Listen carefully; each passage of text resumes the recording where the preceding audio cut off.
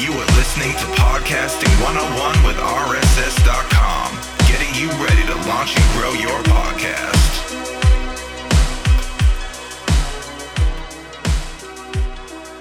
Hey everyone, Ashley here with RSS.com. Today we're chatting with Krimitsos, the Chief Creative Officer at Podfest. Enjoy the show. Alrighty, well, thank you so much for being on the show. I'm so excited to have you here. I can't wait to talk all about Podfest. So can you do us a favor and introduce yourself and tell us what you do? Yeah, Krimitsos here. I am the Chief Creative Officer of Podfest, and we are the longest running in-person continuous event since COVID, because we were very fortunate to have a big event right before the lockdowns. But we organize an amazing community of creators. The majority of them are podcasters, and we do have a smaller community of video creators and VidFests, of YouTubers and TikTokers and stuff like that. Now, and you guys also, didn't you break a Guinness World Record during the pandemic? Yeah, we set a Guinness World Record, and then we broke a Guinness World Record because the pandemic went longer than we all thought. So it was like, hey, we got nothing to do. Let's keep at it. And we had over 5,003 people attend virtually over a week's time. And the second time around, we had over 500 something speakers, 12 languages spoken in, taught in. It was incredible. We were uniting the world with podcasting. It was pretty awesome. It is very awesome. And I've seen some of the free classes that you guys have on your website occasionally. So tell me, let's go way back into the, when you first began. Tell me a little bit about your podcasting journey and how you started, how you got into this medium, and how you finally founded Podfest. So, I used to produce TV shows on terrestrial through public access. So we used to do live TV shows, serialized, business shows. And then one was a political debate show. It was a lot of fun. And then in August of 2013, we hosted a meetup about podcasting, and I got bitten by the bug. I went home, told my wife I'm starting a podcast. She said she's starting a podcast, and we couldn't both do it because we were doing so many events at the time. That she started her podcast, Biz Women Rock, and I became her marketing manager. And it kind of dovetails perfectly into how Podfest was born. I would go all over the state helping people start their podcasts, and I would use my wife as a case study, so it helped highlight her podcast. And then after doing that, all these people said, what do we do now? You helped us start a podcast. And that's how Podfest was founded, with 100 people in 2015. And since then, we've doubled year over year. When we moved it to Orlando, that really was our inflection point of internationalizing the conference. So the last big in-person event we had was 2020. We had over 2,000 attendees. Last year, we did a much smaller engagement just to keep things safe. And we had literally an arena, the Amalie Arena, where the Tampa Bay Lightning played, to host Podfest Origins, since we brought it back to the source for 1 year only. But this year, we're excited. We're going full force in Orlando. And we don't want to jinx ourselves, but it looks like we'll be over 3,000 attendees. So it's pretty amazing. Wow. So how did you, whenever you first started with the in-person conference, how did you start getting people interested in it and drum up enough attendees to make it a full-fledged conference? In the beginning, it was easy because no one knew anything about podcasting. So it was a hot topic. So then we got 100 people. The next year we said, we should invite all our friends like Jessica Kupferman and all these other amazing people from all over the country. And they flew in. And then when we moved it to Orlando, that really helped us grow. So what we've always focused on is on our community and their needs. So for instance, our closing keynote is the community itself. We close it out with a gratitude ceremony where people will tell us what they're grateful for up on the main stage. We have a hands-on experiential learning hall that we added this time around. So we have 3 tracks where you could learn any editing software, how to use Canva. So literally you bring your laptop in, and thanks to the podcast editors for helping us put that together, Mark Deal and Steve Stewart.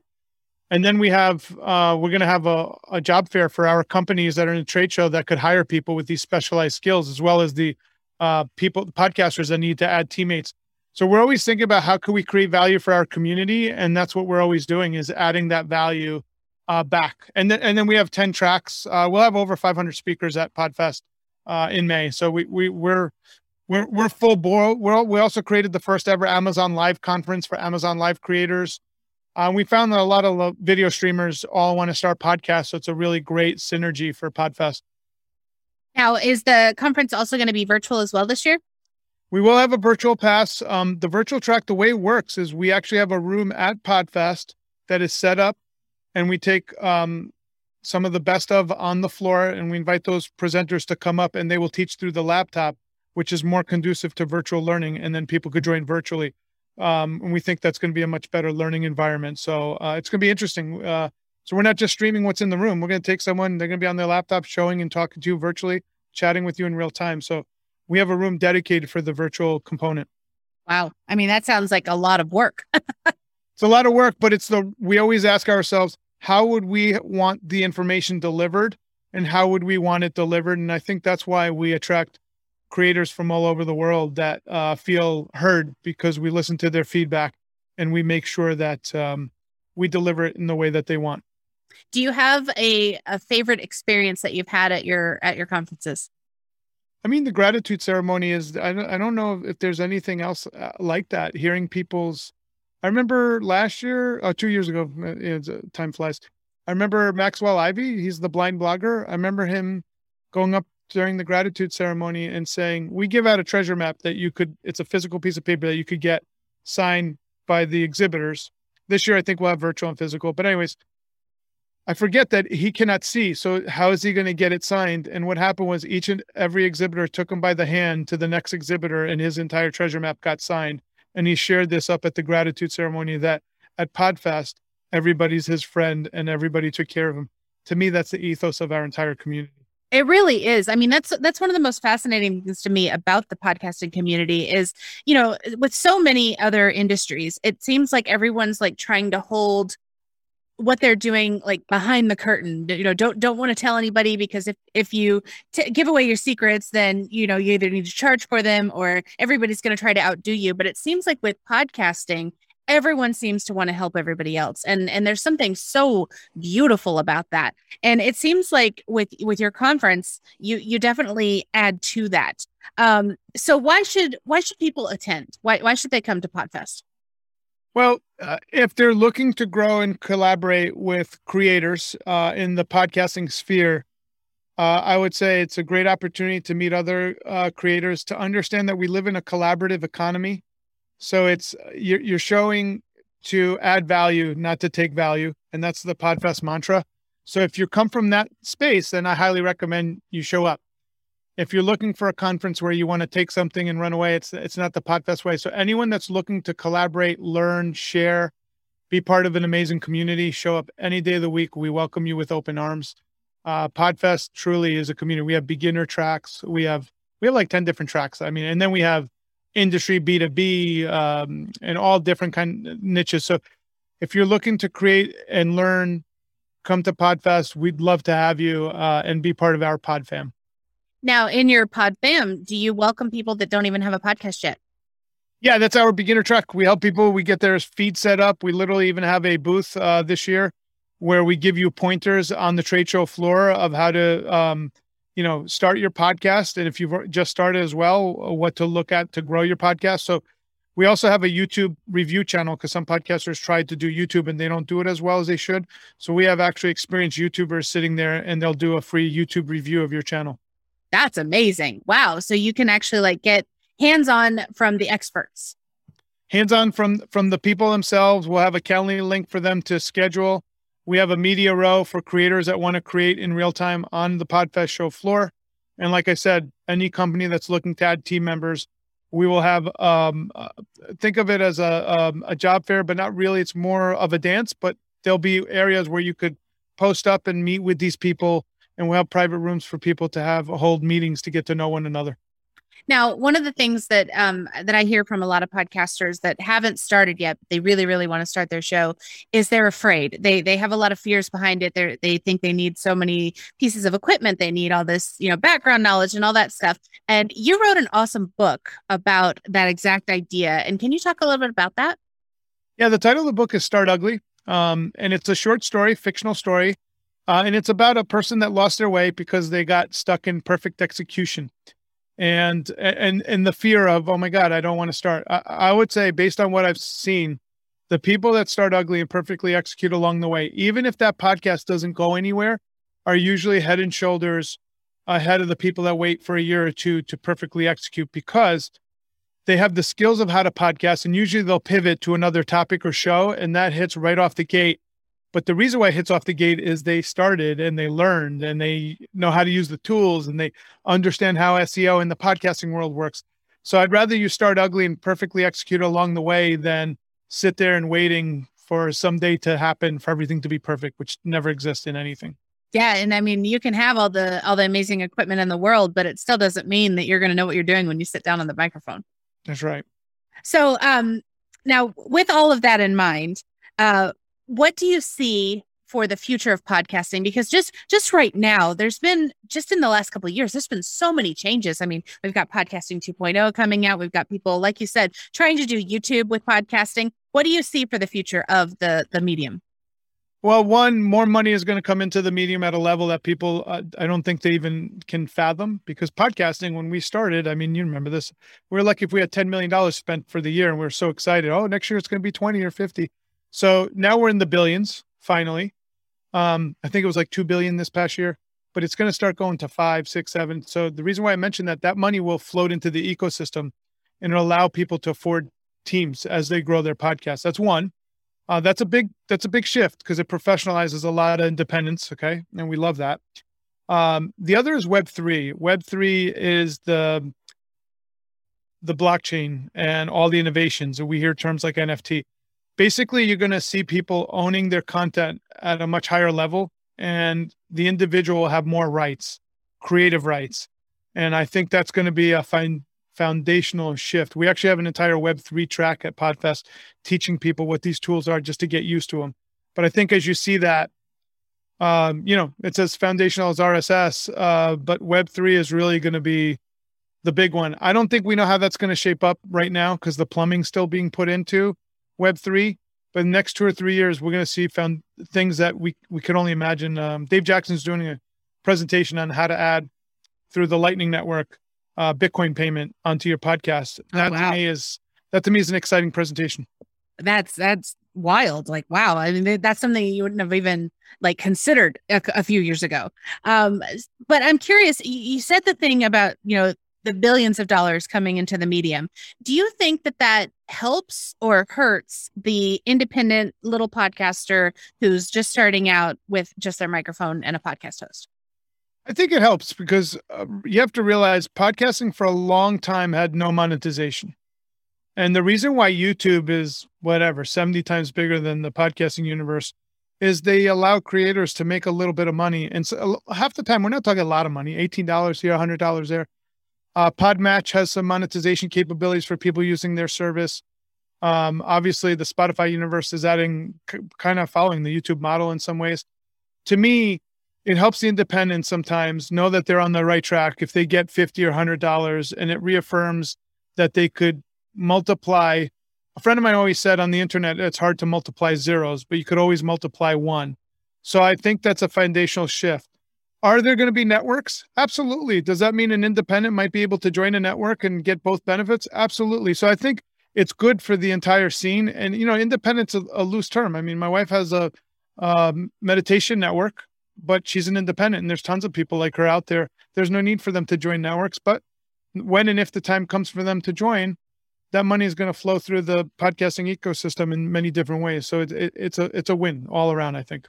I guess the question would be then, what do you say to the naysayers who are like, well, as the celebrities take over this medium, we don't matter anymore? I mean, I don't think that's true. A lot of these celebrities, they suck at podcasting. They get these deals. It's true. I mean, now that I've been around a bit in this space, you see so-and-so from the Jersey Shore gets a podcast and it doesn't exist a year later, or the first lady gets a podcast. You really have to have a love for this medium to show up to it. So they could give these celebrities tons of money. Some of them will do well. Absolutely. Comedians tend to do well because they need to talk to their audience directly. But and don't forget, these celebrities, they've worked their butts off for 10, 20 years building a brand. Now, are they going to build a podcast? It doesn't guarantee anything. What it guarantees is they'll probably start at a higher level download than you, but it doesn't guarantee that they'll last. And majority of them pod fade.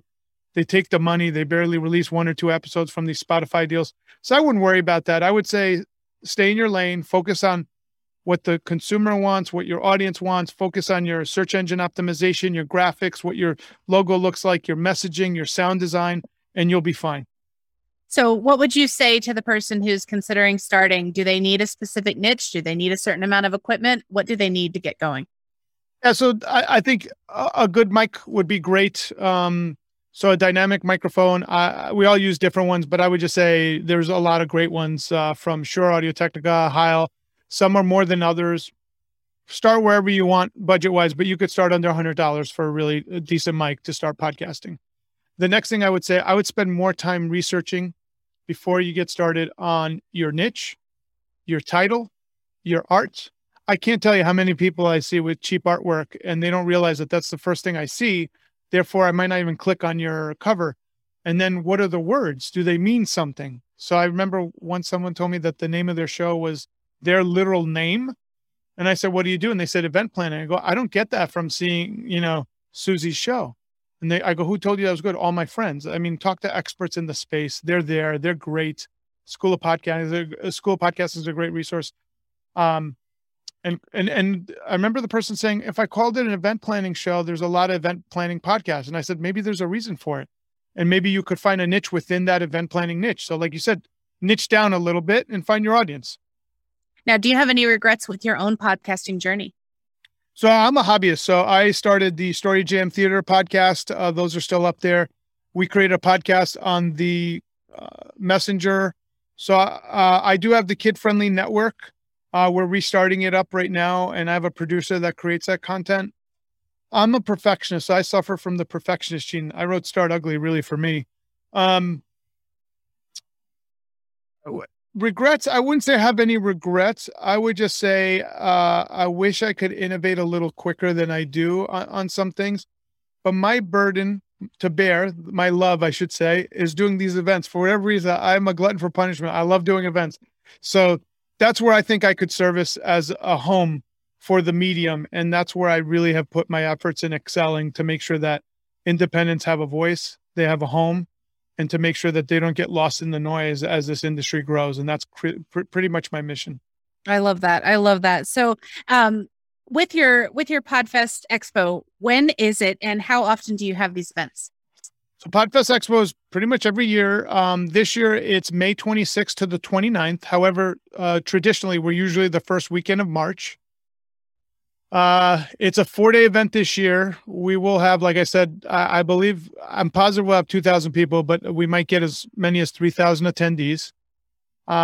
We do it once a year, and we also do Pod Global, which is a full virtual event now every year. That's the one that we've earned now 2 Guinness World Records.